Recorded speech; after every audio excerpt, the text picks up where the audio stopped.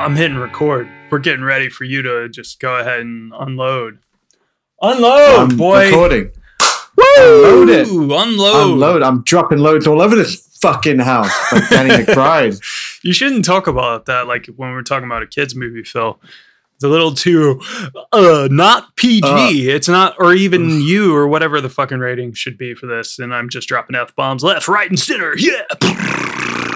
Fuck yeah. What you got in America? What you got? You got like PG-13? Yeah, we got some G. Stupid shit like that. G is like G, the U the equivalent. G. And then PG is PG. And then PG-13 instead of like, I don't know, 15.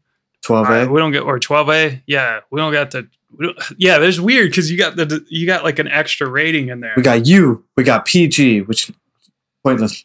You got 12A. You got 15.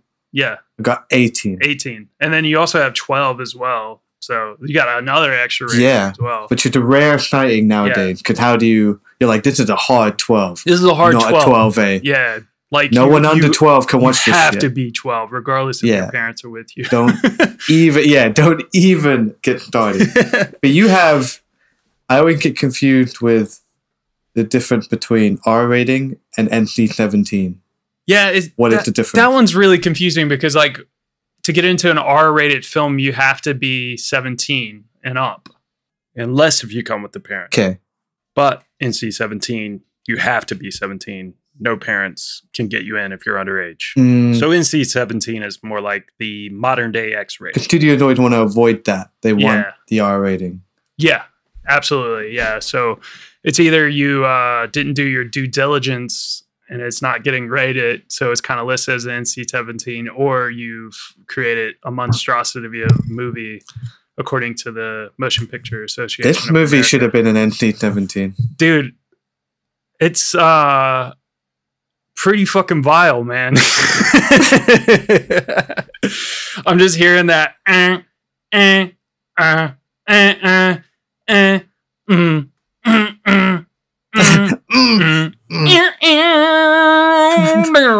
Fucking Jerry Goldsmith went hard with that one, man. Yeah, relax, dude. Scary ass music for a scary ass man. Welcome to the Pod Charles Cinecast, presented by the Breadcrumbs Collective and the Prince Charles Cinema. This is your host, Jonathan Foster, and I am here today with my little menacing boy. Menacing boy. Phil. What's troublemaker up, you troublemaking bastard, what? Phil?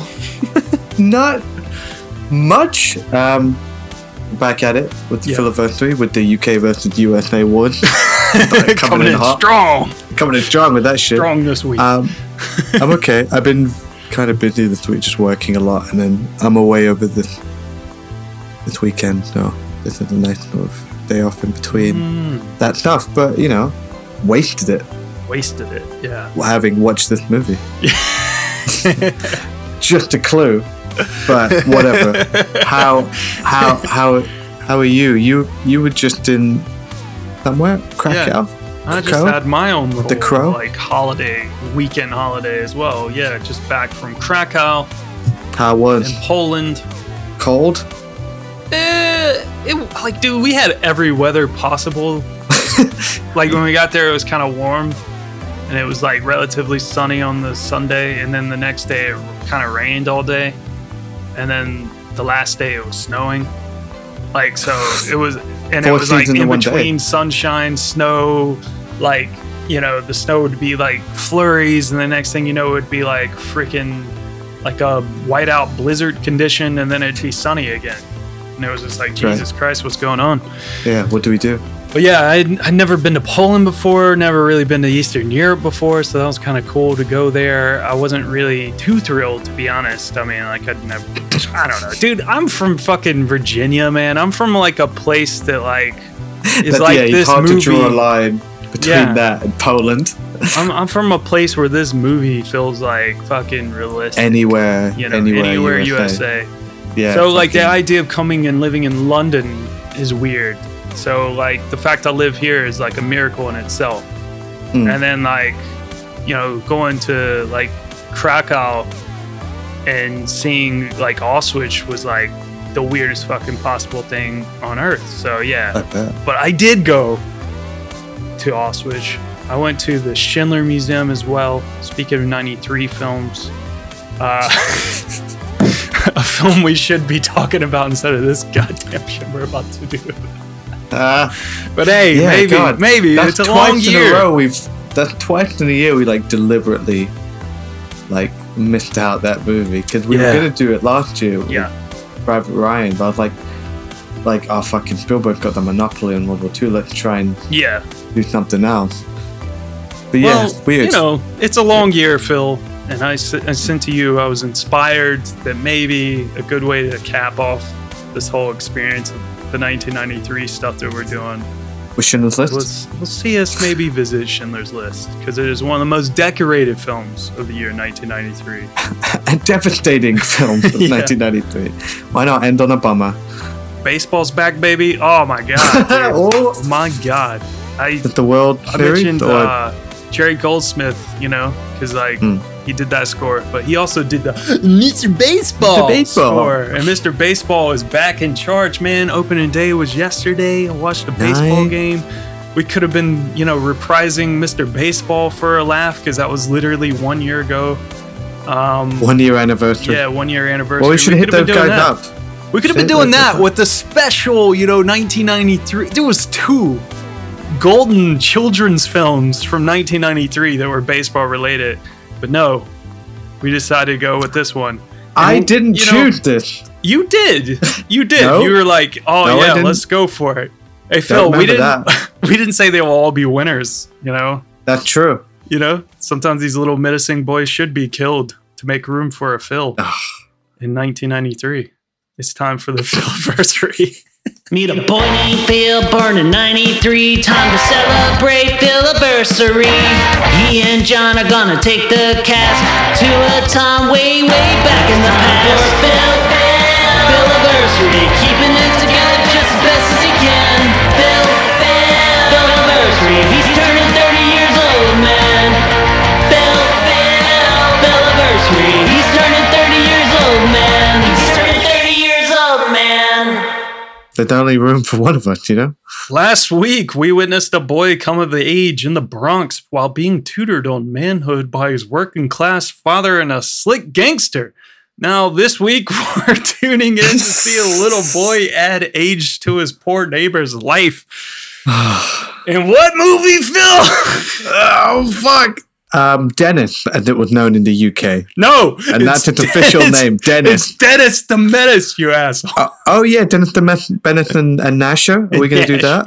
In Nasher. Yeah. We can do the Beano stuff. Yeah. Splasher. The real Dennis the Menace, not your. But look, I'm fucking dressed up. Are you wearing the red and black for that? I'm wearing red and black for Dennis the Menace, the real one. I don't get Dennis the Menace in the UK. We'll get to it. I don't get Dennis the Menace in the US. This is great. This is what this episode's all going to be about. In this neighborhood, this is an emergency. He's out of school for the summer. Where people cherish peace and quiet. You won't get a moment of peace. There lives a kid named Dennis. Hey, Mr. Wilson! Tell him I'm sick. I won't fib for you, George. Hi, Mrs. Wilson. Is Mr. Wilson here? Doesn't Mr. Wilson get up real early? Usually. You know what I do? When my dad's asleep, he doesn't want to be. Right. Mr. Wilson. Mr. Wilson. He feels warm. You need an aspirin.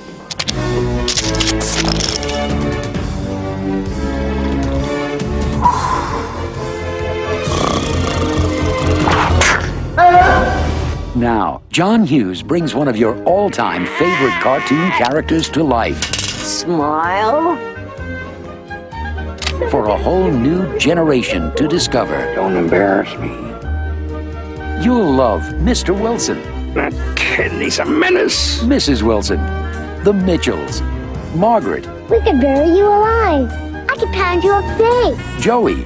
Switchblade Sam. And a menace named Dennis. Kids are kids. You have to play by their rules. You have to roll with the punches. You have to expect the unexpected.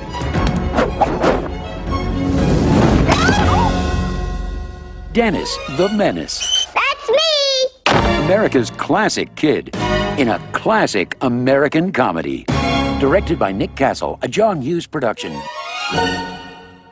Mischievous Dennis Mitchell, played by my man, Mason Gamble. My man. Makes the life of neighbor George Wilson. Like, how did he end Poor up in this Mr. film? Wilson. Fucking Walter Matthau, like, literally saving this film from being like a complete dumpster fire. Like, I don't know how. Anyway, he's he makes the life of his neighbor George Wilson miserable with his overactive energy and inadvertent troublemaking because his parents, Hank and Alice, played by Robert Stanton and Leah Thompson, must leave town for work and can't find a proper babysitter for Dennis, basically because he's so bad that no one wants to sit for him. They asked George and his wife, Martha, played by Dame Joan Plowright, to take care of him while they're away. When crusty burglar Switchblade Sam, played by Where the fuck did this come from? Christopher Lloyd, breaks The in mucky to boy. steal George's gold coin collection during a garden party. Dennis alerts Mr. Wilson, ruining his party, and the old geezer gives him a dressing down that is probably one of the harder moments in a children's film history. I swear to God, he literally drops this line. You're a pest. You're a menace. A selfish, spoiled little boy, and I have no use for you. You took something from me I can never get back, something that means more to me than you ever will. You understand? I don't want to see you. I don't want to know you. Get out of my way. Fucking hell. And Dennis runs away. That was the best part of the film. Only to be held hostage by a greasy burglar. Greasy boy. Will Mr. Wilson come to his senses and save the boy? Well, it doesn't matter because Dennis and his menacing behavior prevails, and the young boy makes the mucky man's life a living hell. In the 1993 family comedy written by John Hughes. Fuck, man. How the mighty have fallen. And directed by Nick Castle, a.k.a. Michael Myers. The shape himself. Hot takes out the gate, Phil. Dennis the Menace. Dennis the Menace. I'm so happy right now. Just no. Just note to all of this. Hard pass. Hard pass on this movie. I didn't like this. Did you ever see this? As you can probably tell. I did see this as a kid. Yeah. I don't remember liking it in particular, but I remember we joked about this on a previous episode, which is the whole reason why we kind of did this. Yeah, because I remembered this bit, obviously. This is iconic. But I didn't remember any of the Christopher Lloyd shit. Dude. So that bit was disturbing. I did not want to see this fucking mucky pederast Christopher Lloyd walking around, robbing people, hanging outside playgrounds, and then just to get like shafted in the end. Like, this was bad. This was like real bad. It's a shame because it's like there's some stuff to like in there. There's some good people involved. Some of the cast is good, but I just don't get it. I don't know what the fuck is happening in this movie, and that like, not in terms of like plot. It's very. It has no story. It's a very particular. It's a shit Home Alone. Like, it's just a knockoff Home Alone without any of the charm, edge, jokes, like any of it. It doesn't have the kid. It's bad. Dennis, it just. I don't like the character. I don't like the kid who plays him. He's just annoying. He's just annoying and an idiot and not smart, mischievous, fun at all. Everything he does is by fucking accident. I get it. They were going for this like timeless Americana sort of vibe, like because it's the 50s comic strip. I get it. But it's so fucking dated and tame. By 1993, this is 4 years into The Simpsons.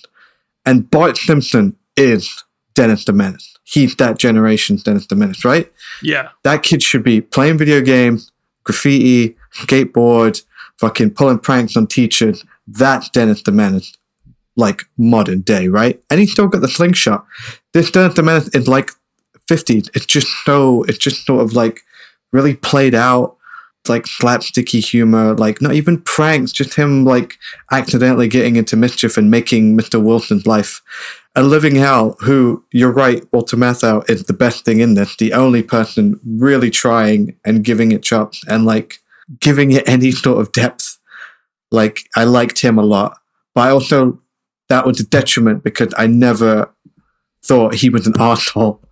I was like, fuck this kid. This mucky boy comes in without a top on with dungarees. I don't remember the thing on his hands. Yeah. Like, whatever that was, this gross shit that he had on his hand. Yeah, like breaks into his house and nearly like chokes him with an aspirin. Like, it's not cute. It's not funny. Like, I'm in between on this movie, right? Like, I probably liked it as a kid. You can probably relate to Dennis the Menace on some sort of level there. Although I was always confused because he didn't look like the Dennis the Menace I knew or had read. Yeah, we'll clarify in a little bit. But I'm also not like wholesome parent who could probably relate to this movie and be like, oh yeah, I remember when my kids were like that. They're just running around getting into trouble. Oh, what are you going to do? That sort of thing. So there's like no fun for me to be had in this. I don't like it.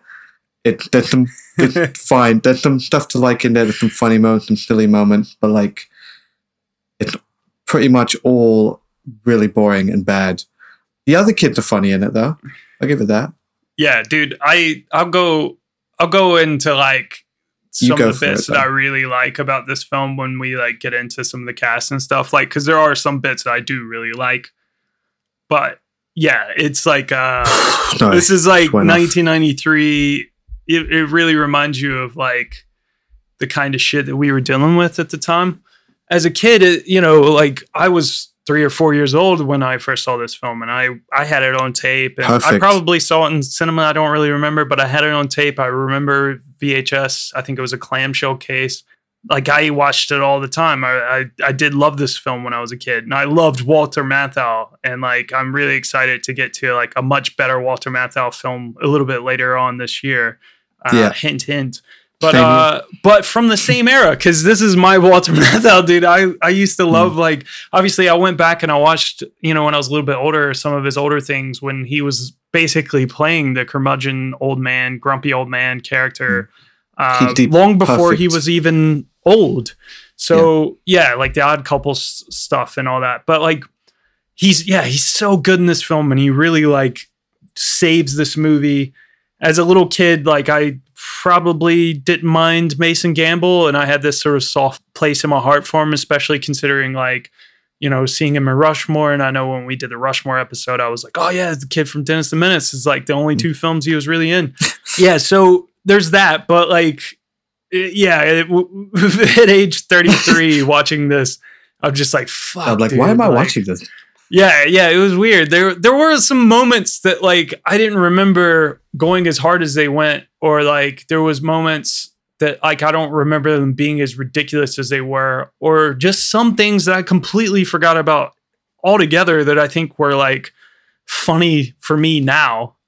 But there was things that I remember like vividly as a kid that like things that I thought were funny. So, and seeing it now that made it like, kind of hilarious to rewatch. Like, for instance, when Dennis is out with, his pal Joey and the little girl, Margaret or whatever, and she like makes little Joey like kiss the doll's bum. Like, I love that baby rump kisser. Yeah. Like, I remember that line, and I remember also just the musical note of Jerry Goldsmith just going, like this horrible sound of these horns. Like, stuff like that popped me, because I was like, dude, yeah. To be honest, like the first, like most of this film, I was highly aware while watching it last night that there was no story here. I was like, dude, this film has no story. It's literally just like, it's what the do you mean? There's the garden party? It's literally the bit with just the mouthwash? Like the little comic strips that like they put together into like a fuller film, but there's not really a story. Nothing happens in this film. It's a day in the life. Yeah, I was waiting for it to sort of all crash together, and it kind of doesn't. Everything just sort of happens one at a time. Yeah. Even like, I thought Joey and Margaret, that would be used later. Yeah. And they don't. They're not. Like, they're just in that bit early on, the way he's hanging out at her house. But like, their stuff is great, where they're just sort of arguing about like men and women's roles in the world. And where the babies funny. Come that's from and all that. That's really endearing, like kid talk. Yeah. Like, what's not endearing is like, fucking Dennis at the end fighting Switchblade Sam and destroying him by accident, like, oh, you're cold, let me get you a cover.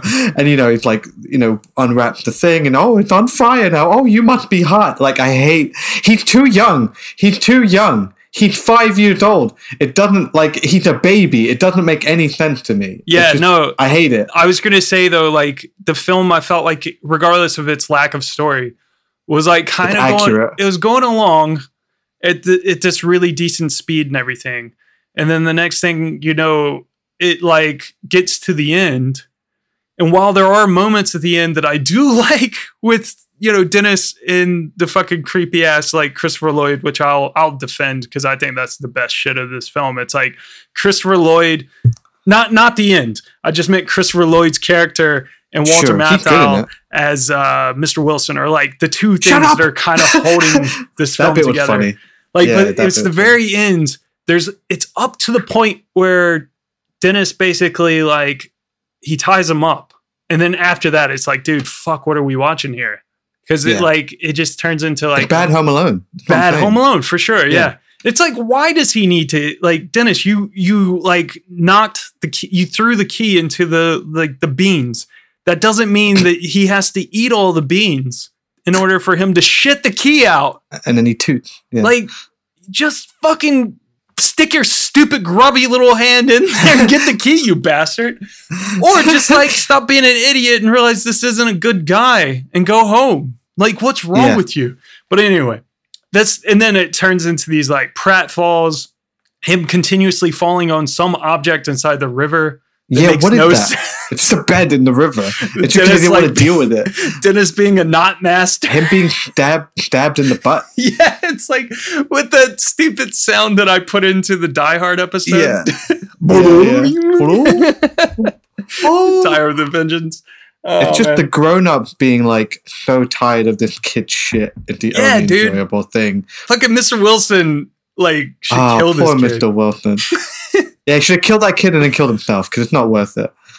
It's just not worth it. None of this is worth it. He wants so little. He worked for the post office for 43 and a half years. Man, he's got total post office guy energy. Yeah, he could shoot that place up. Yeah. And it's like, and all his retired life had been about is tending to his garden and ignoring his wife. And that one plant. That one fucking plant. He cared more about that. He raised that like a fucking son. But because why can't for whatever reason they can't have kids. They can't have kids. Let's just throw that dialogue away because that's too dark. Just why can't he have both? It's like he has to learn a lesson about like appreciating this kid or whatever, but like everything is taken away. Everything he's allowed to like things and care for things. He's allowed to like his garden and want it to be celebrated. He doesn't have much else going on.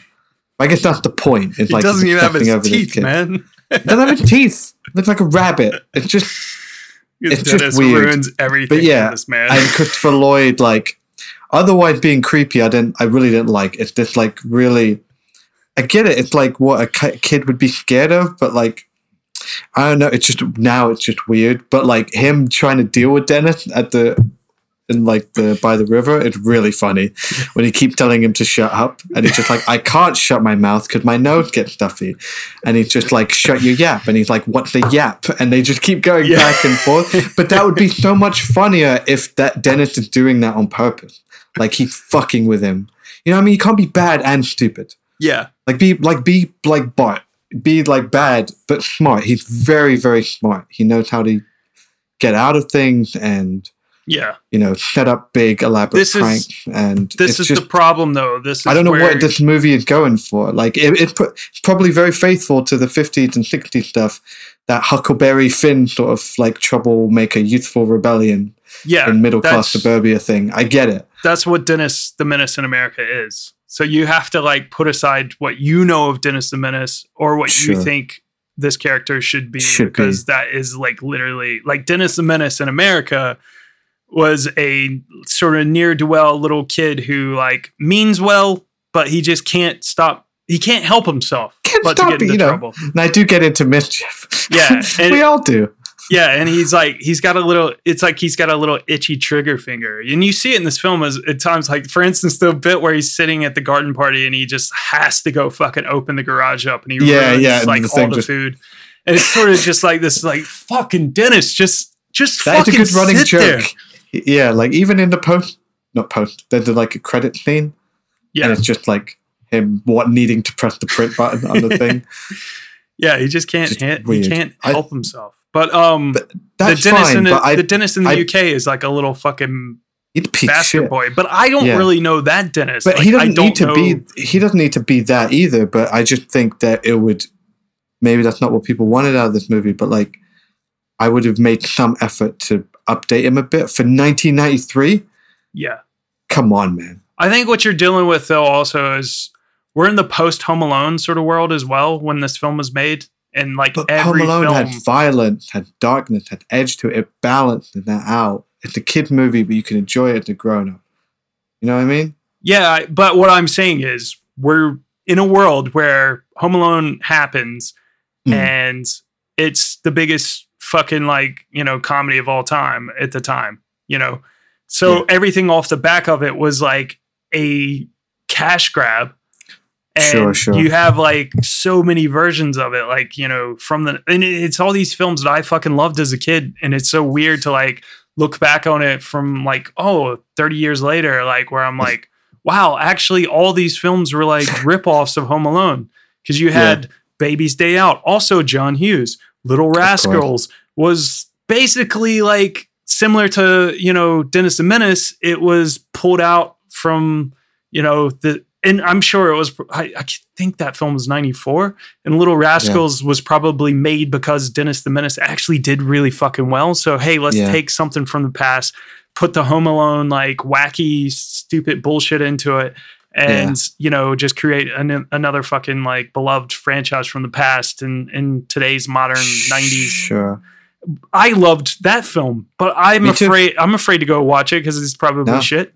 But like, even like, you know, they just kept going, you know, before you know, it's like, I don't know, like even fucking Jingle All the Way has Home Alone sentimentality to it. Like, you know, in this post Home Alone comedy world for family films. So yeah, I think we're asking a little too much to expect this to be good. But it's funny to go back and watch it. And I think the big like thing that I really was inspired to do this episode was just because like I was looking into it and I think I had this discussion with Julia one day and I was just like, dude, like we started talking about Dennis the Menace and like, you know, I fondly remember this Dennis the Menace. This was my Dennis the Menace. And even though like I did read the funny papers and I remember the Dennis the Menace cartoon and all that sort of stuff, my love for Dennis the Menace was definitely like this film. And then I started to like, there was like a little cartoon show and there was, you know, I would read the comic strip in the funny papers all the time, every Sunday. So yeah, it was like all that along with Peanuts and all that sort of shit. So I'm reading all this stuff and I'm all excited and all that. And I start talking to Julia when I move over here to the UK and she starts talking about Dennis the Menace and Gnasher. And I'm like, what the fuck is that?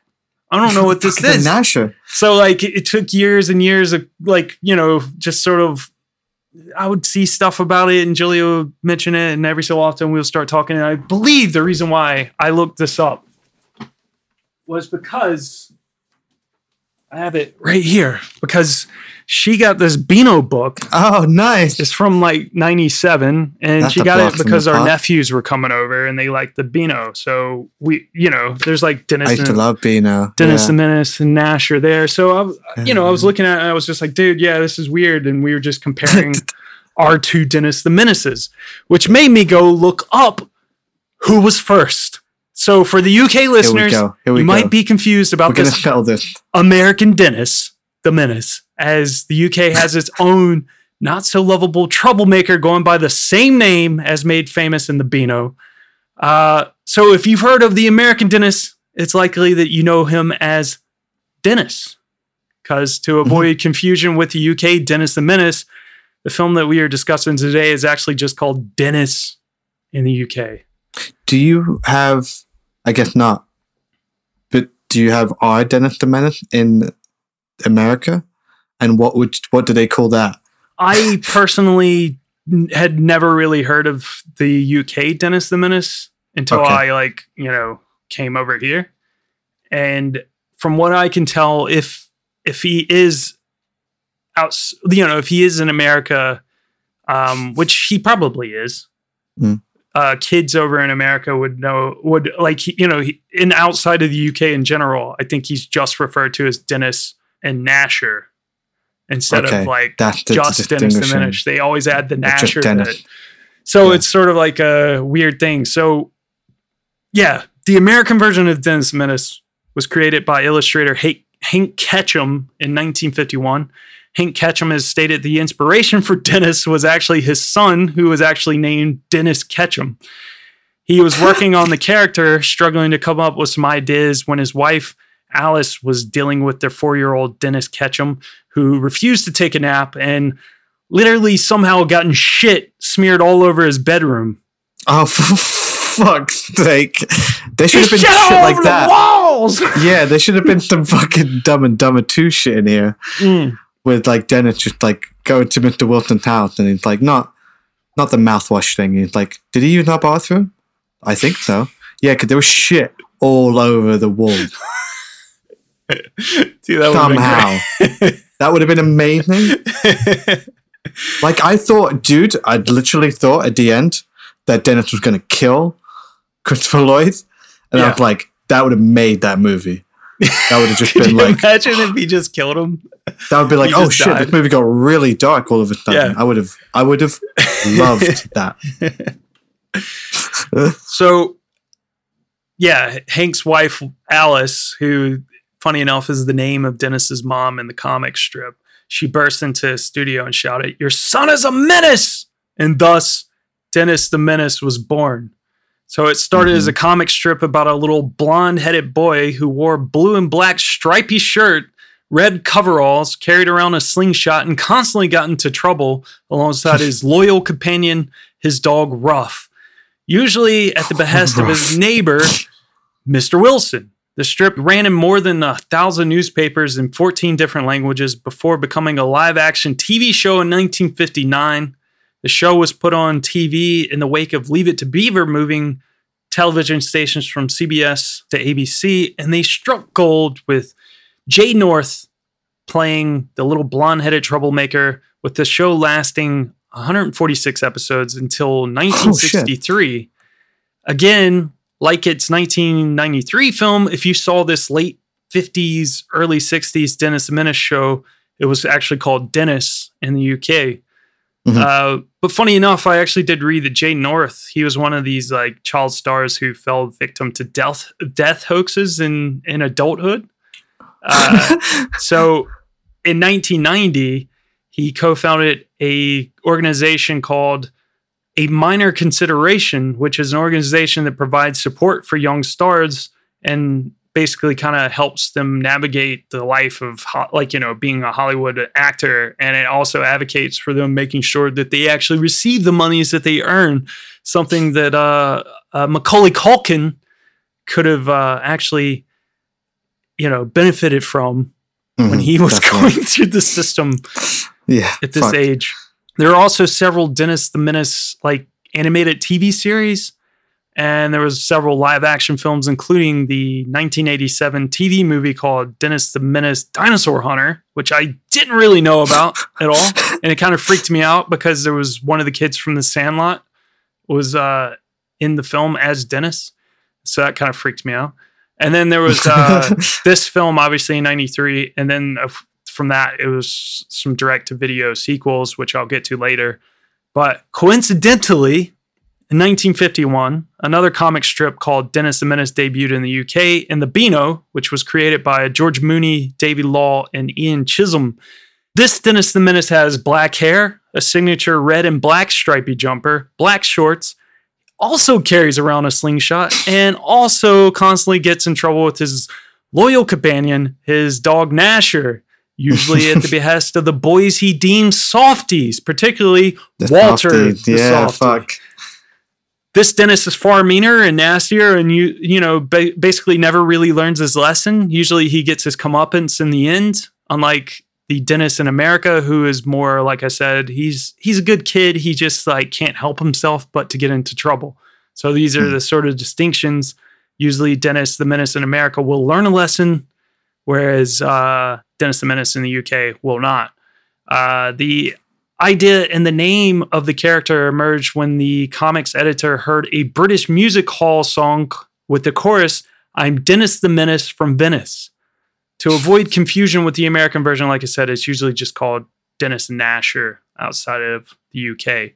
The real coincidence, though, is that Dennis the Menace debuted not only the same year, in 1951, as the American Dennis, but the same month, but not just the same month, but the same day! That's fucking insane.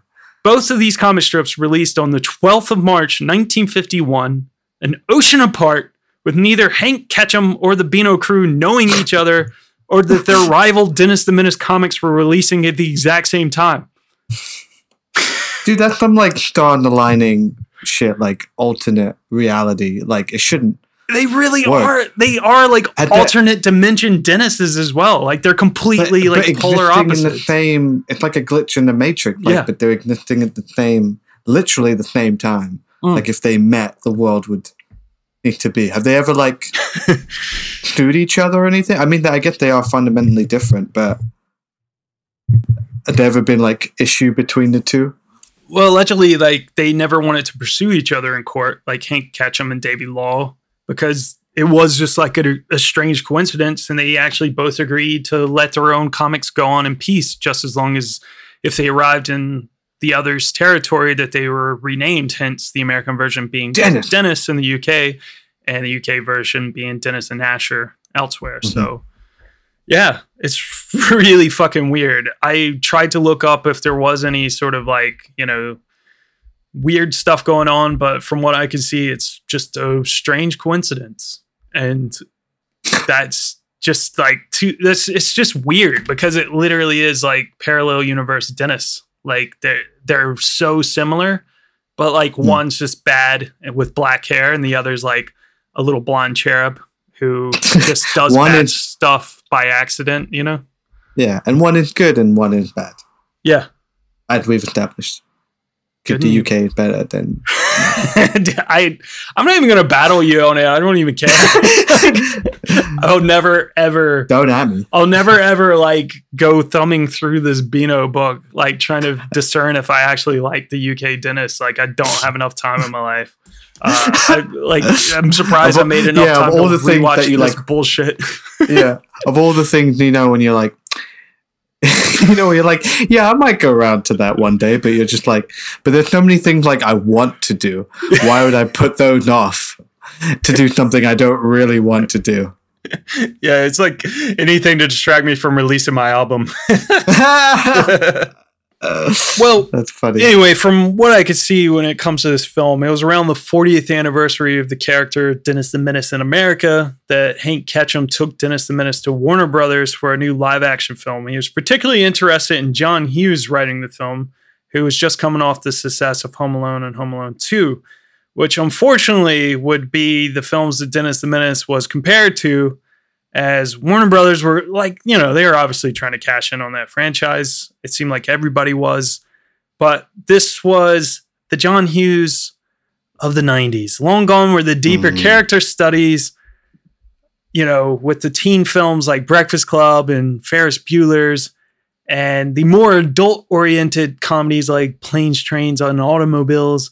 This was the John Hughes in the midst of his 90s run that was all family-friendly entertainment. I don't know if he had kids and he just decided, yeah, this is the Dude, he made Home Alone and made a shitload of money. Yeah, I mean... That's all you need to know, right? I guess so. So, aside from Home Alone and Home Alone 2, in the 90s, some of these films that John Hughes was writing and producing and turning out were Dutch, Curly Sue, Beethoven... Baby's Day Out, I loved Beethoven. Miracle on 34th Street, 101 Dalmatians, and Flubber. And he just kept going. He just kept doing these silly fucking movies. Flubber! Oh, man, that's sick. He was a big Dennis the Menace fan from what I could tell, and he was happy for bringing the character to the big screen for the first time. So Warner Brothers wanted Tim Burton to direct the film, while executive producer Ernest Chambers wanted Hughes to direct. Hughes was tired after working for about 6 months on the Home Alone sequel, so he just stuck to writing and producing duties, while Nick Castle was eventually hired to direct. Funny enough, I read that Nick Castle, so he was ousted from directing the 1993 film Sleepless in Seattle after he was the only person who didn't like Nora Ephron's rewrites on the original script. So he had only just been given that gig after he was ousted from Hook from TriStar. So Sleepless in Seattle is a TriStar film. TriStar was making Hook, and Nick Castle, I don't know if you remember this, was supposed to direct originally, but they ousted him in favor for Steven Spielberg because Spielberg really wanted to make a Peter Pan film. And when they got rid of Nick Castle, which Nick Castle actually did co-write the Hook script, well, if we remember this, so he got given Sleepless in Seattle as a sort of, oh, sorry, we ousted you from Hook, but you could direct this movie. And because he didn't like what Nora Ephron came up with this final script, they ousted him, and Nora Ephron ended up directing Sleepless in Seattle, and Nick Castle got hired to direct Dennis the Menace. And it all worked out. Yeah. Dude, Nick Castle's career is weird as fuck. Yeah, I looked into this after last week just because I think maybe, I don't know if it was while we were recording, but yeah, we started talking about it, I think, off the air. And I was just strange. It was just I couldn't believe what I was hearing. I couldn't make the connection. Because how often does that happen? Like an iconic movie monster becomes a director of sort of middling studio movies. Yeah, there's some good stuff in here. The stuff I like. I don't know if there's anything particularly good. He did Twice a Night, which I really liked. Yeah, when I was a kid. The Last Starfighter. Yeah, he wrote Escape from New York, so he's still working with which I love. He's still working with John Carpenter there.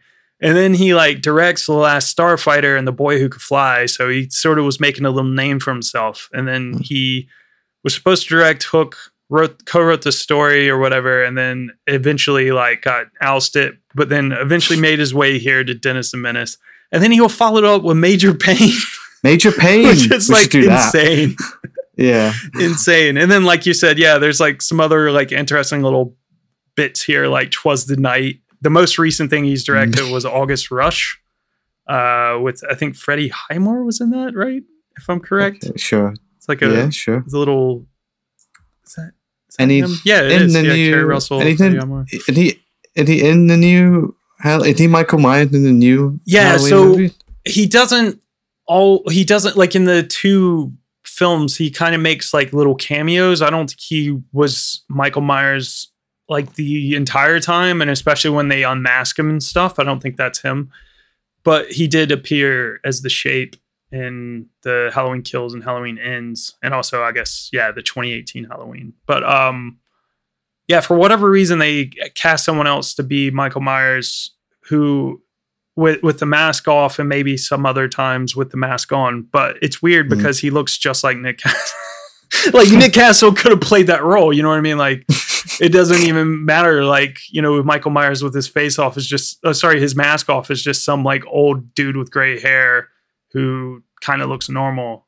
And that's what Nick Castle looks like. So I don't really get why, but whatever. I thought it was cool though. I thought it was a nice nod. And there's these funny images of him recreating the him drinking the Dr. Pepper image and stuff. So yeah, that's always great. But yeah, Nick Castle, what a weird career. Well, the role of Dennis the Menace was given to Mason Gamble, who was chosen after a process that saw 20,000 children audition. You can imagine, if we've done a few of these films now where there's this big child role, and it's just thousands and thousands of kids coming out for this shit. I don't know who else was considered. To be honest, this was a very hard film to as you can imagine, to find info on. It's nobody wants to talk about at the bottom of the barrel. There was some interesting documentary apparently about the film, but I couldn't find it. It had been scrubbed from YouTube. So I don't know all the dirty details of this, but I do know that he apparently pulled a live worm out of his pocket during the audition, and that allowed him to get through to the next screen test, because they had just 10 of the kids picked to do a screen test alongside Walter Matthau, which Mason Gamble ended up winning. Like I said, he ended up like in a few films after this. He was in Rushmore. He's Jason Schwartzman's sidekick in that film. I think he was in Gattaca and Arlington Road, and he's done some TV and stuff, but he hasn't been in a film or TV since a film or a TV show since 2011, because he decided to pursue a career in marine biology, which is cool. That's like something I wish I would have done. That's like my George Costanza alternate timeline. I was a Marine. The sea was angry that day, my friends. I hope you've gotten that far into Seinfeld to get that reference, Phil. But anyway, this kid got like, Phil, we're older now. You're almost 30. I'm 33. Yeah. We are no longer children. The older we get, like, the less I want to like completely rag on little kids, because we've done it before on the podcast. Yeah.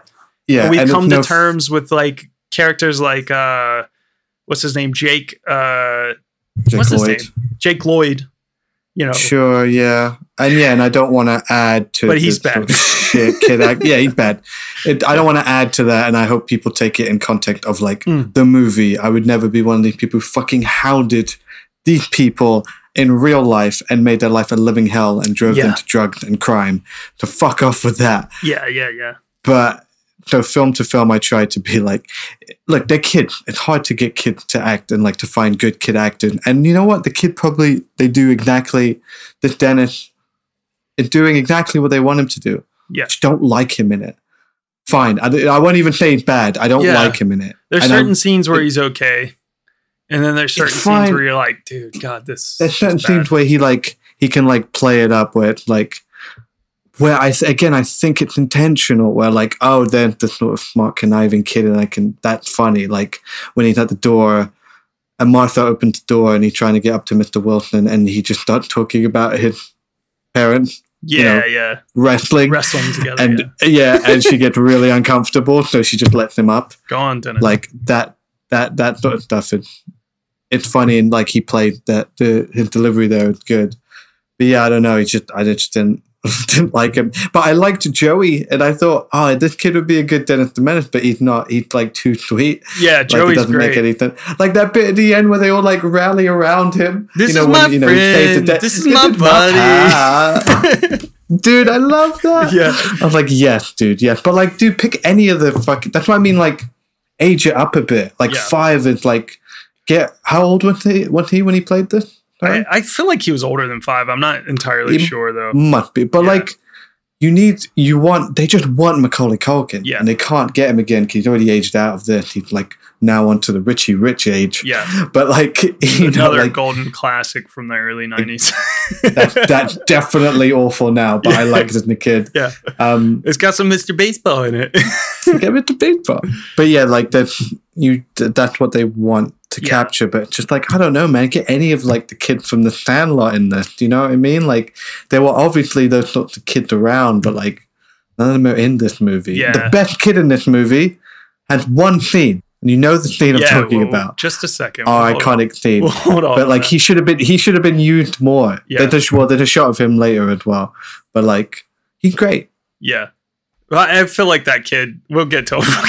That kid could have been a good Dennis the Menace. Because he looked like, weirdly enough, the second Dennis the Menace. Because I know they did another one. Yeah. And it's a kid from another movie we're going to talk about. And I was like, that's more what I imagine that kid to look like. The kid. Dennis, that kid you're talking about, we'll get to him. But I think he's like, I don't think he knew what was going on. He was too young. Yeah. I think he was too young. But this mucky boy that we have in Dennis the Menace, like, doesn't fit. Like, it feels like everybody's like not on the same page in this film. Like, yeah, it's this white picket fence town, but he is like a trailer park kid. Do you know what I'm saying? Like, he'd always covered in dirt. He'd got his bike with the cans on it, and like not wearing a shirt. And that really bothered me. I keep going back to the dungarees with no shirt, but it just creeps me out, man. Like, if you're a kid breaking into someone like house, and that's what you see. I feel Hey, like man, Dennis said that his parents were getting porn now. Like, yeah, that's a funny line, and they're not. They're just doing this like vague job that you get one scene of that isn't. Yeah, Leia Thompson, that's the word. Well, Back to the Future alum in this. This is the Dennis the Menace of the 90s, man. Although his parents are still stuck in the 50s. Yeah, this movie is bollocks. Like, the parents, well, I know we'll get there, but I'm just on it now. Like, the parents don't feel like they're his parents or a couple. Like, it just, they don't match at all. Like, the dude feels like he could be like he's too young to be the dad. He looks so young, Robert Stanton. And Leia Thompson, they like tease giving any sort of story to, but like not really. She's too good for the movie, although she wasn't Howard the Duck. But like, they're you can't absolutely useless.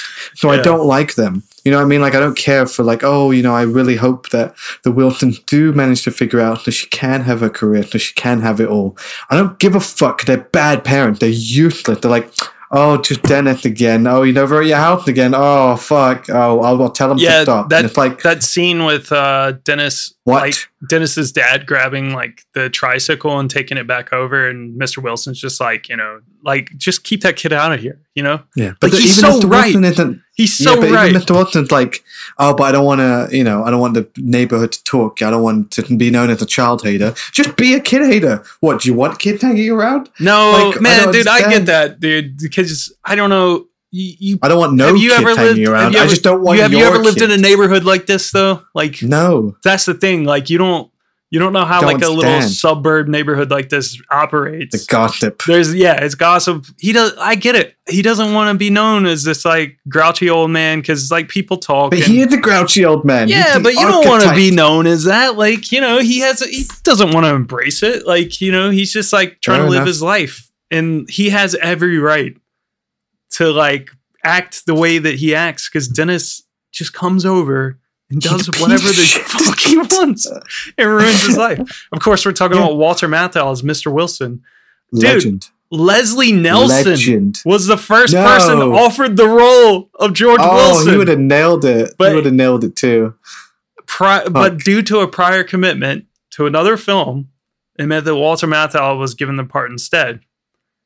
Can you guess what the film that Leslie Nielsen was committed to do?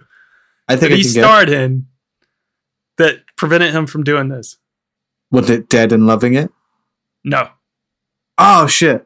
We're past the Naked Gun movies. 1993. It's on the docket as a bonus episode. Is it? Wait. What? It's been on for like a year before we even decided to do 1993. Is he a main person in it? He's a villain. No, I'm not going to. Yeah, I've blanked. What is it? 1993 martial arts comedy Surf Ninjas. Oh, fuck. And I haven't fucking seen it, dude. That had been on the docket for ages. All right. I did not know. Now I'm excited for that movie. Yeah. Dude, Surf Ninjas is fucking absurd. One day, hopefully within the next, I don't know, few months, Phil and I will get some time to add Surf Ninjas onto our official docket. We do plan to do that this year at some point. We've got a lot of stuff coming up. Plus, we still have to like, you know, I've stupidly decided to add in 2 new side series things, and also like we've got stuff that we have to do on Patreon as well. So we'll, you know, like obligated to do on Patreon. So we're like trying to find the time to do all these things. So eventually we will get to Surf Ninjas because that is something that's literally been sitting on the docket for like a year and a half, probably. Something we both really I have it downloaded. I have it ready to go. Yeah. But anyway, I mean, whatever. Walter Matthau getting the role over Leslie Nielsen for me is golden casting. Like, and he's perfect. For the rest of his life, apparently, kids called him Mr. Wilson, and I think that's the sweetest thing ever.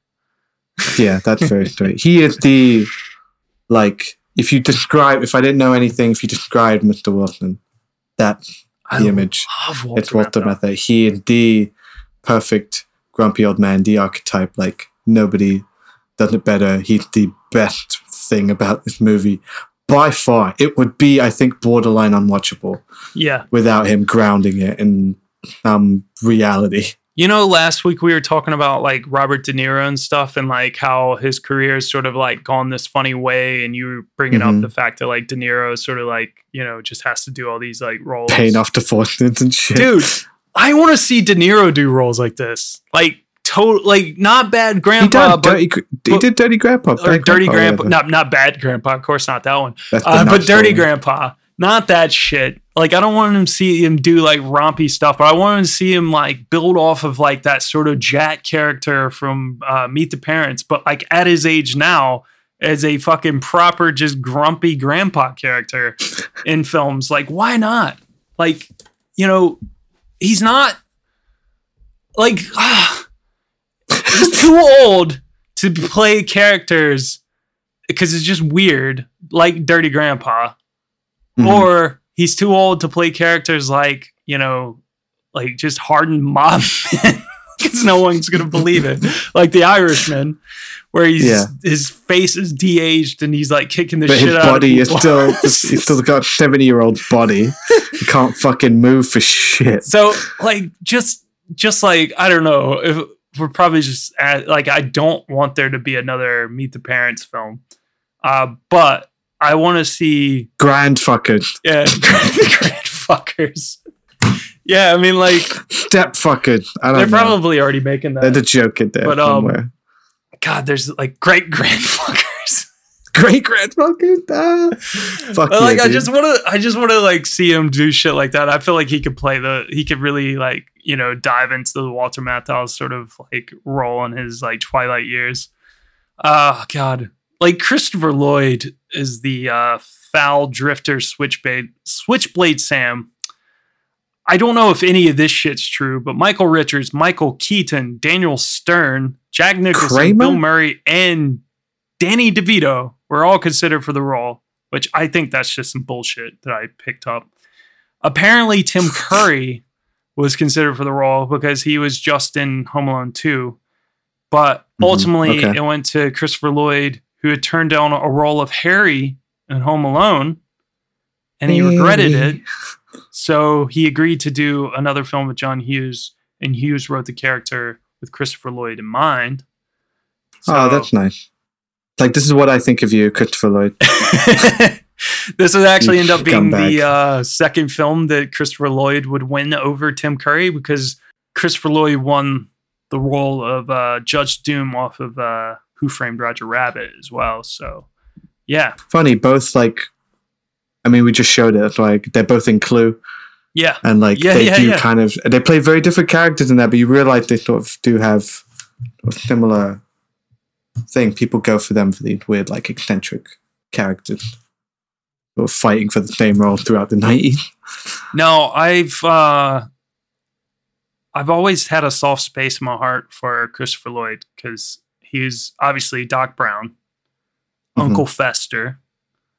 Like, he was just in all sorts of shit as a kid. Like, when I was a kid, I would see him all the time, and I just always loved him. He would have made an awesome Mr. Freeze. Oh, dude. Yeah, dude. Perfect Mr. Freeze. But whatever. But, like, this film was one of those roles, like, I don't know what it is, like, because the whole thing that started this was literally that fucking scene. And a lot of kids apparently on the set who are in this film were afraid of him, including Mason Gamble, because he's fucking creepy. He's terrifying in this movie, dude. I don't like it. I don't like looking at it. There's so much about it. It's the music as well, like Jerry Goldsmith's score, that I'm the leprechaun. That kind of music. That theme, just like, because I was already like laughing about it. Dun, dun, dun, dun, dun, dun. It's like, it's drilled into my brain, and I'm trying to figure out why that one scene in particular, which started all this mess, has like stuck in my brain. And I'm wondering if it's just because it like creeped me the fuck out, or if the little kid like it's just so funny. I don't know. I can't place like my childhood memory of it, if I was ever afraid of this guy. But rewatching it as a 30-year-old, I was like, fucking, I love this. Until the very end. I'm loving this little creepy guy, like just walking around just like a little fucking snake and just like looking in windows and like jewelry box. That scene of the jewelry with the jewelry box like closing and it's just his eyes looking in the window, just like Oh yeah, it's yeah. like fucking creepy as fuck. But of course, Christopher Lloyd, the one scene in particular is when the character Gunther, he takes his apple with a knife and he eats it.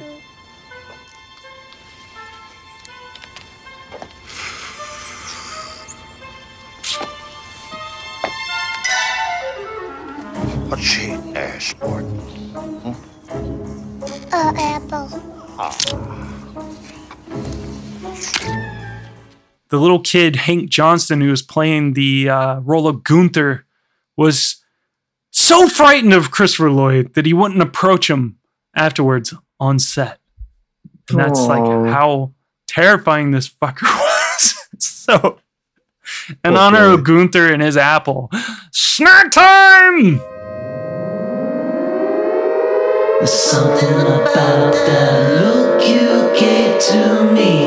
I know it could only mean one thing. It's snack time.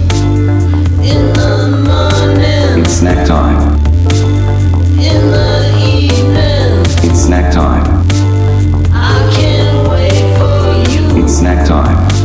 to say those words to me. It's snack time. It's snack time. It's snack time. I can't wait for you to say. It's snack time. Yeah, guess what I got? Guess Just what the I got? perfectly disappointing snack for a disappointing film. Dude, I got that's the only snack you could get. apple. Mine's Apple. bigger. I had an apple. What do you got The there? best line What do you delivery got there? in the movie. What do you get? Christopher Lloyd's creepy ass. Hey, what do you got there, little pal? It's like, apple. You just taking it from him. He literally He takes just like takes it- candy from a baby. He pulls out a switchblade on this little boy, takes it, just takes the with the knife, and then just proceeds to just start to cut this fucker open. Is this how you normally? That's very cool. Is that how you normally eat an apple? No. 'Cause I'm gonna go old school. Just Well, gonna I'm bite only into doing it in honor of this film. I've got In a honor of knife. Switchblade Sam. Switchblade Sam. Okay. Eating this little kid's apple, and this little motherfucker is just like looking at him, scared. His face is so great because he was literally terrified. He's not acting. See, the best kid in the movie isn't acting. He's terrified of Christopher Lloyd. Okay, there's gonna be a big old crunch on this. I washed it before just so you know. I don't want anybody asking questions, making comments. I washed it. Now I'm gonna take a bite. So it's clean. Okay? Unlike that grubby boy Dennis.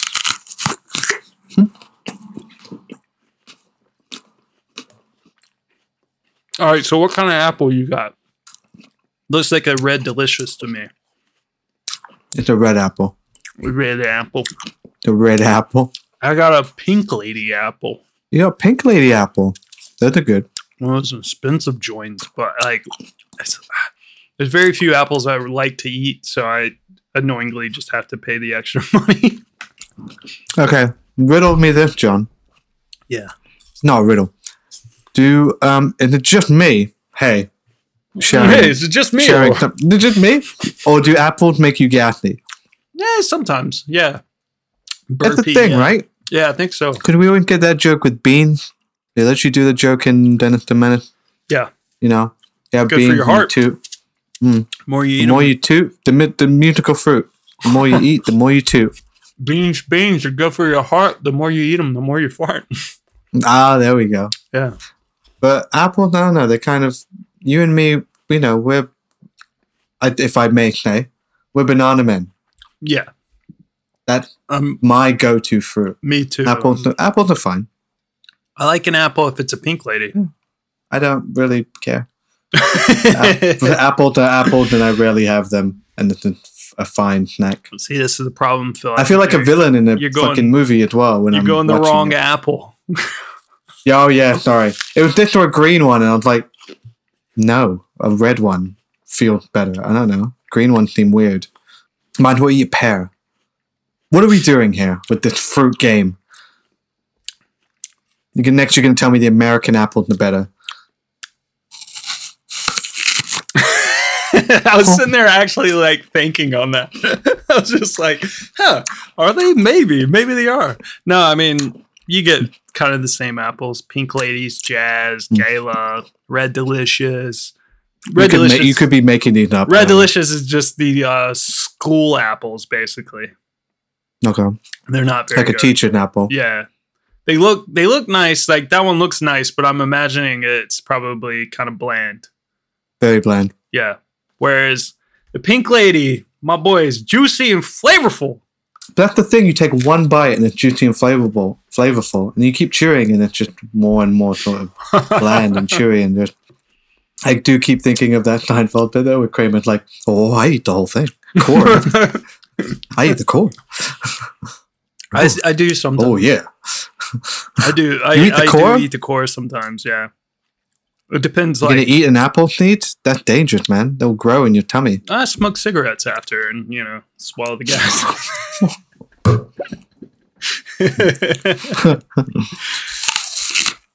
Dude, I don't even care to rate this. Oh wait, how many? I guess we have to. Yeah, how many? There's a lot to pick from actually. There's a lot of like little weird things in this movie. Yeah. How many baby rump do you give it? Baby rump kisses. How many baby rump kisses do you give it? I love a Pink Lady. I'll give it 4 baby rump kisses. Wow. Wow. Going back for more. It's not just a peck. It's like 4 kisses. For you, how many? Without saying any of their names, because we'll get to it. But how many Home Alone cameos are you giving?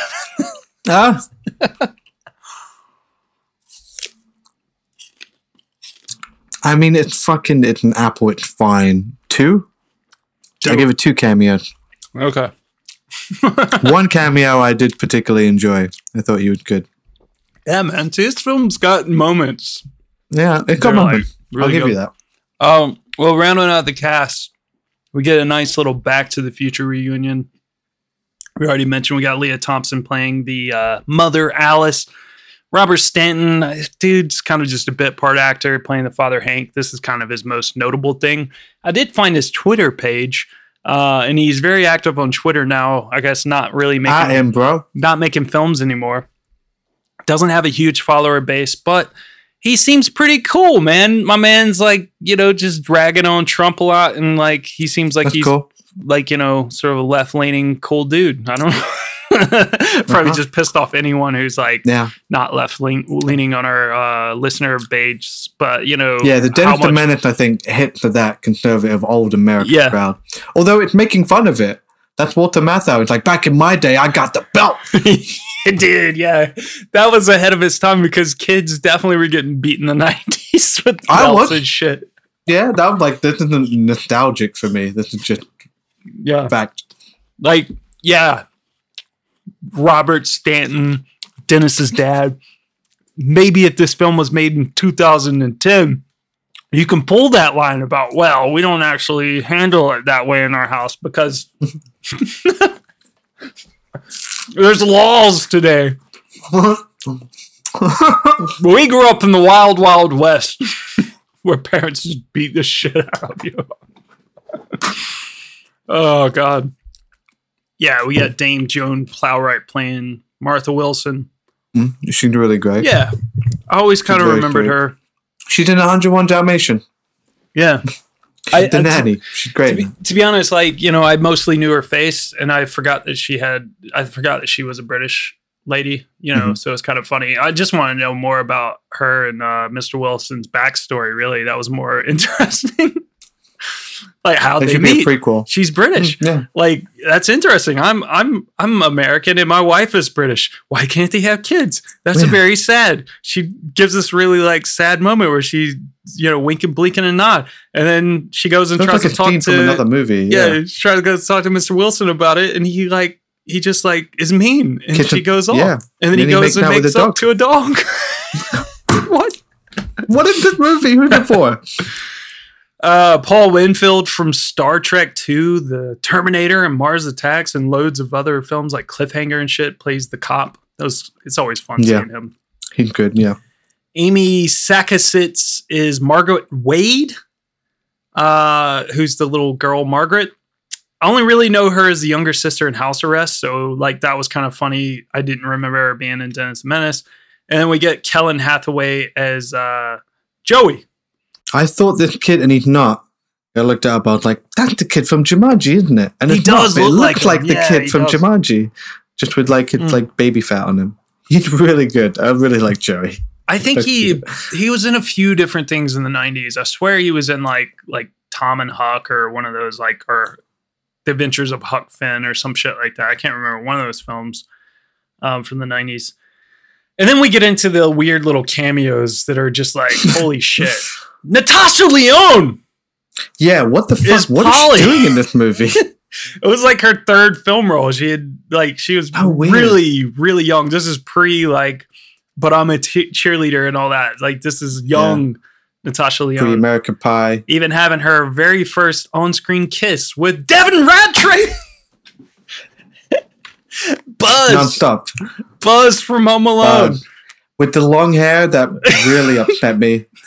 But I was just like, this dude is perfectly cast right now. He looks like what a cool guy was in a 50s comic strip. Yeah. Dude, he's got funny. The flowy hair and the sideburns, but he's kind of goofy looking, and he's got the button-up shirt, and he's such a dick. I think this is, to be honest, the best that Mason Gamble is in the entire film is in the scene with him as well.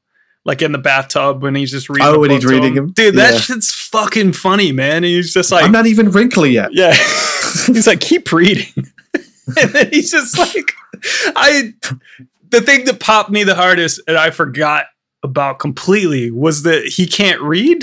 He's just like, and then the train sobbed.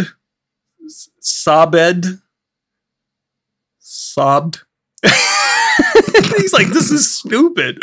Why would you believe things that aren't that are lies? Why do you want to read lies? Dennis just smacking all the army men into the tub, and he's just like, because it teaches children good lessons, when to go to bed. Jesus Christ. My God, kid. And if that wasn't enough Home Alone cameos, here you go, Phil. 2 more. So the correct answer would have been 3, Phil. How many Home Alone cameos? Because Billy Bird and Bill Irwin play the 2 old people with glasses, and they're announcing, who gets to host the garden party. And they do that gag twice in this film where they exchange glasses so that they can fucking read something that they should be able to remember because it's so fucking simple. It's a joke that John Hughes liked. Just people can't read. But this is funny because they both appear together in Home Alone as the old couple who sell the plane ticket to Kevin's mom in Paris so that she can get back. Yeah. So, yeah. That's nice. That's had mad Home Alone vibe, and it just makes me sad. Yeah. I just read where she's trying to come home. Home Alone. Yeah, and she'd I just want to watch Home Alone now. Where she'd her plane get cancelled and she can't get to Bumblefuck, wherever the fuck they live, and it's and then fighting off the burglar. My headcanon is this exists in the same universe as Home Alone. And Switchblade Sam is the 3rd member of the the Wet Bandits. The Sticky Bandits. Sticky Bandits. But he was too extreme for them. He's so extreme. So he's their boss. He's the real creep. Yeah, the one they do work for. And he got a penchant for kids because of that. Yeah. His partner got, taken down twice. Yeah. By some blonde-haired fuck. Yeah, so I'm going to kill this fucking Could he just take Dennis Yeah. He's just riding through the woods on his own, not bothering anyone. It makes no sense too, because he's already got the This is what I mean. money. That's why he's a fucking pederast. Yeah. He hangs around the playground. Like, the undertones aren't good. What if this dude had an interest in children? Yeah. Whether to kill them or whatever, I don't like it. It's too dark to put in a movie like this. Where he takes Dennis and he's just he's silly. Tying him up, and he's just like, I'm going to use you as a hostage. And he's like, why? Yeah, of course you are. In case the police come. And it's just like, but dude, like, you don't need to. The police don't even, they're not even on you. To come? They're not even on to you. They don't even know you did it. You could if you escape left that town kid go, now. Yeah. You got the money. You've got the jewels. Just leave. You got the gold coin that I forgot about. And it's like, get there faster, kid. Oh my God. The film's only, like, we were joking about it before. It's like the film's only an hour and a half. It feels like double that length. Yeah. You're waiting ages for, like, things to happen where you're just like, yes, he robbed the people's thing. Yet he had the thing. Just get there quicker, Denny. Where he's like, why did he have a purse? You know, it's just like, wow, this guy's loaded. I'm going to throw this kid in the river. Like, be smarter. Speaking of smart people, Ben Stein. He's like in a blink and you miss him as Alice's boss in the meeting. It's a fun little cameo. And the another thing, this is only for people who would have like known the TV show, but the girl who played Margaret Wade in the 50s TV show, so the little Dennis's little girlfriend, her name is Jeannie Russell. She actually had a little cameo as one of Dennis's neighbors who just kind of like appears. Nice little sweet little thing. That's nice. Dennis the Menace was released in June of 1993, on the 25th to be exact. And despite the crap reviews from critics, it ended up grossing $9.3 million in its opening weekend, going on to gross $51.3 million in the US, with a further $66 million overseas, where it was called Dennis, for a worldwide total of $117.3 million on a $35 million budget. That's insane. In Germany, it grossed more than $5 million from 800,000 emissions in its first 10 days. And it was number one at the box office for 3 weeks. What the fuck is going on in Germany?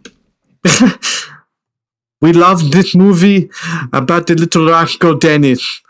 I took a screenshot and I have it here to look at, to like refer to here. And this is insane. So in America, Dennis the Menace was released the exact same day. Funny enough, I brought this up earlier. It's called a callback, Phil. Sleepless in Seattle was released the exact same day as Dennis the Menace. So the film that Nick Castle missed out on, the better movie for sure, was released on the exact same day. And of course, Sleep in Seattle did better than Dennis the Menace. But dude, Dennis the Menace didn't do bad. Sleepless in Seattle and Dennis the Menace, though, still couldn't defeat the power that was Steven Spielberg's Jurassic Park. Was in its third week at the time, and it still was number one at the box office, grossing $27.6 million in that third week. Whereas Sleepless in Seattle did like $17.2 million. And like I said, Dennis the Menace that first week, 9.3. But that week alone is insane. Listen to this list of films in the top 15.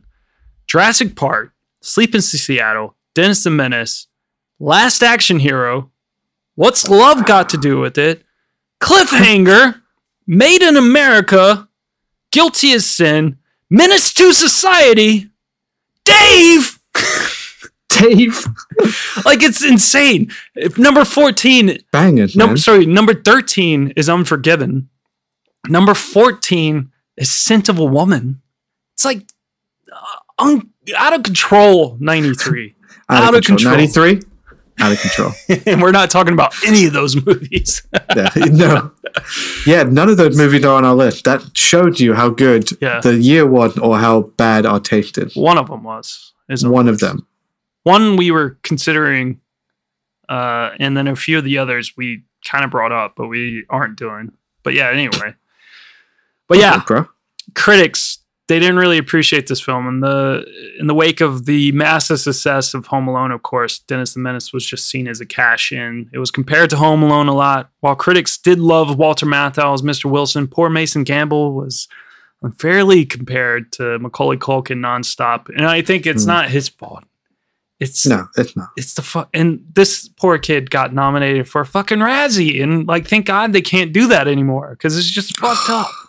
It's fucked up. Leave this kid alone.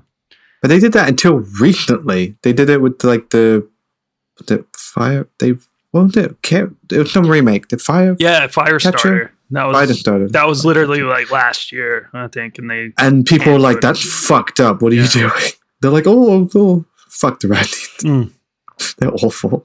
Vincent Canby for the New York Times wrote that this Dennis the Menace isn't a comic strip, but it's not really a movie. It's certainly not one in the same giddy league with the two Home Alone movies, adding that Mr. Hughes and Mr. Castle try to recreate a kind of timeless, idealized comic strip atmosphere, but except for the performances of Leah Thompson and Robert Stanton, who play Henry and Alice, nobody in this movie seems in touch with the nature of the comedy, and that the film simply looks bland, unrooted in any reality.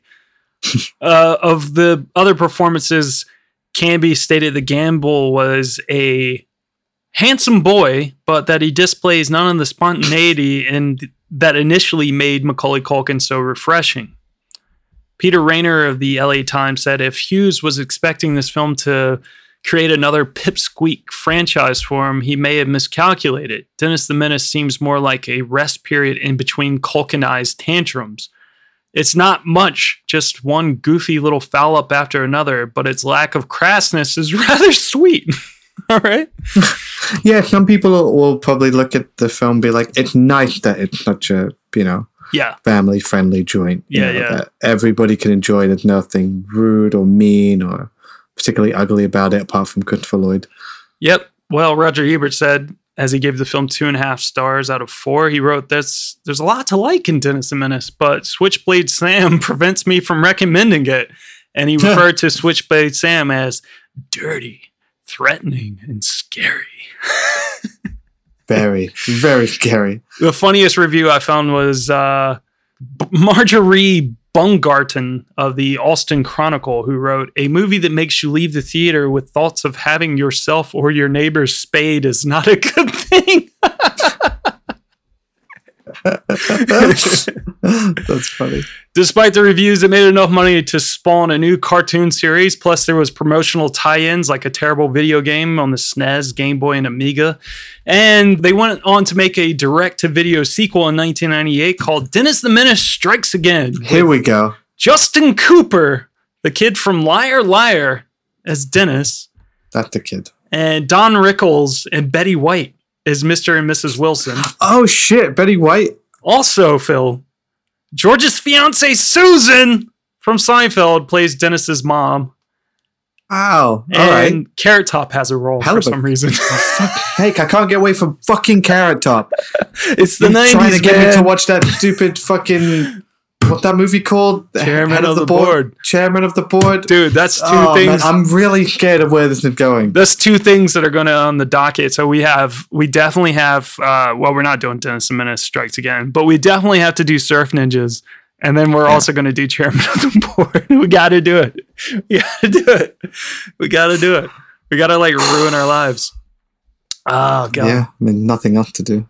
And then there was another direct-to-video film that was released, and it's the most recent to-date live-action Dennis the Menace movie, 2007's A Dennis the Menace Christmas, because why the fuck not? Oh, yeah. Oh, man. It's like they did the same thing with like Richie Rich as well. Like there was numerous Richie Rich films, and I swear they made like a random like Richie Rich Christmas film, and like probably 10 to 15 years too late. Like, because it was like, dude, no one in 2007 cares about a Dennis the Menace like Christmas movie. Like all the kids who like Dennis the Menace when they were kids are like fucking 18. You know, like, yeah. They're like, not watching this. So who was that for? This is the thing. Like, I remember recently I was like looking at like Disney sequels, like the straight to video sequels made by like Disney Movie Tunes or whatever. It's like a separate company that did them. and the fucking barrage of like movies you don't realize existed, like world you loved in the original that continued through multiple sequels on video that you never watched. And you're like, who were these for? Who watched these movies? Because nobody talking about them. Yeah. But like there must be some sort of enough of an audience to keep making them. Right? Like Dennis the Menace 1 did well. Fuck it, we'll do a second one. Fuck it, that one did alright. Let's do a third Christmas special. Like it just never ends. I mean, I get why they do that shit, because it is all just, you know, it's just all like a cash grab. Like, there's no soul to it, and who cares? Like, the whole idea was that we're just gonna like market this bullshit to kids off the back of like Home Alone and cash grab anyway. And we even have the writer of Home Alone, so fucking great. And he's a Dennis the Menace fan, great. Like, and then like, dude, because I looked up a video, like Angry Video Game Nerd has like a video about the Dennis the Menace Super Nintendo game. So I was like, oh great, I'll like check out a little bit of this. And it's just like, that's a knockoff of the Home Alone game. And the Home Alone game's not even very good. So it's like, it's crazy. Like, I never played the video game. I did play Home Alone, but when I was watching it, I was like, dude, this is crazy. This is like so much like the Home Alone game from SNES. So like, yeah, it's weird, man. They just like, they keep doing these things. I don't know if I really like personally have too much of a problem with it nowadays, because I'm like 30 and I don't give a shit. And like, you know, it's the same thing with like, they continuously like we're in this period where it's like sequels galore. So it's like, now I'm totally desensitized. Nothing's sacred anymore. Just burn it all. Everything gets ruined, Phil. Everything you like gets ruined. Yeah. You know, I know. Phil, you and Your I were favorite gonna restaurant closed down? Your favorite restaurant closed down? Phil, you and I were going to do a Creed 3 episode. I'm not touching that now. I'm not touching that now, bro. I was going to mention it before, and I was like, let's just drop it. Let's not do that. We even the stuff, right, in this world, this is how like deranged my life is right now, that I just like coming to terms with like, fuck it, I'm just gonna watch movies like Dennis the Menace and remember like these dumbass films from being a kid, because all the stuff I really do like these days, like that are newer films, and this sea of shit, and I've brought it up numerous times. Oh man, I wish we could have more films like the Safdie Brothers, Uncut Gems, and then like shit comes out about the Safdie Brothers like doing some, like, I don't know, like hiring weird ass people who are bringing in underage kids to like, you know, basically get naked on screen while they're making good time. And I'm just like, dude, what the fuck is going on? Like, nothing's sacred anymore. Everything gets ruined. So let's watch Christopher Lloyd be a fucking weird borderline pederast and do the Menace. Oh my god! They never did that in the UK version. Oh god. Is Jesse Ventura in the next film? Please save us, Jesse. Save us, Jesse. Save us from this.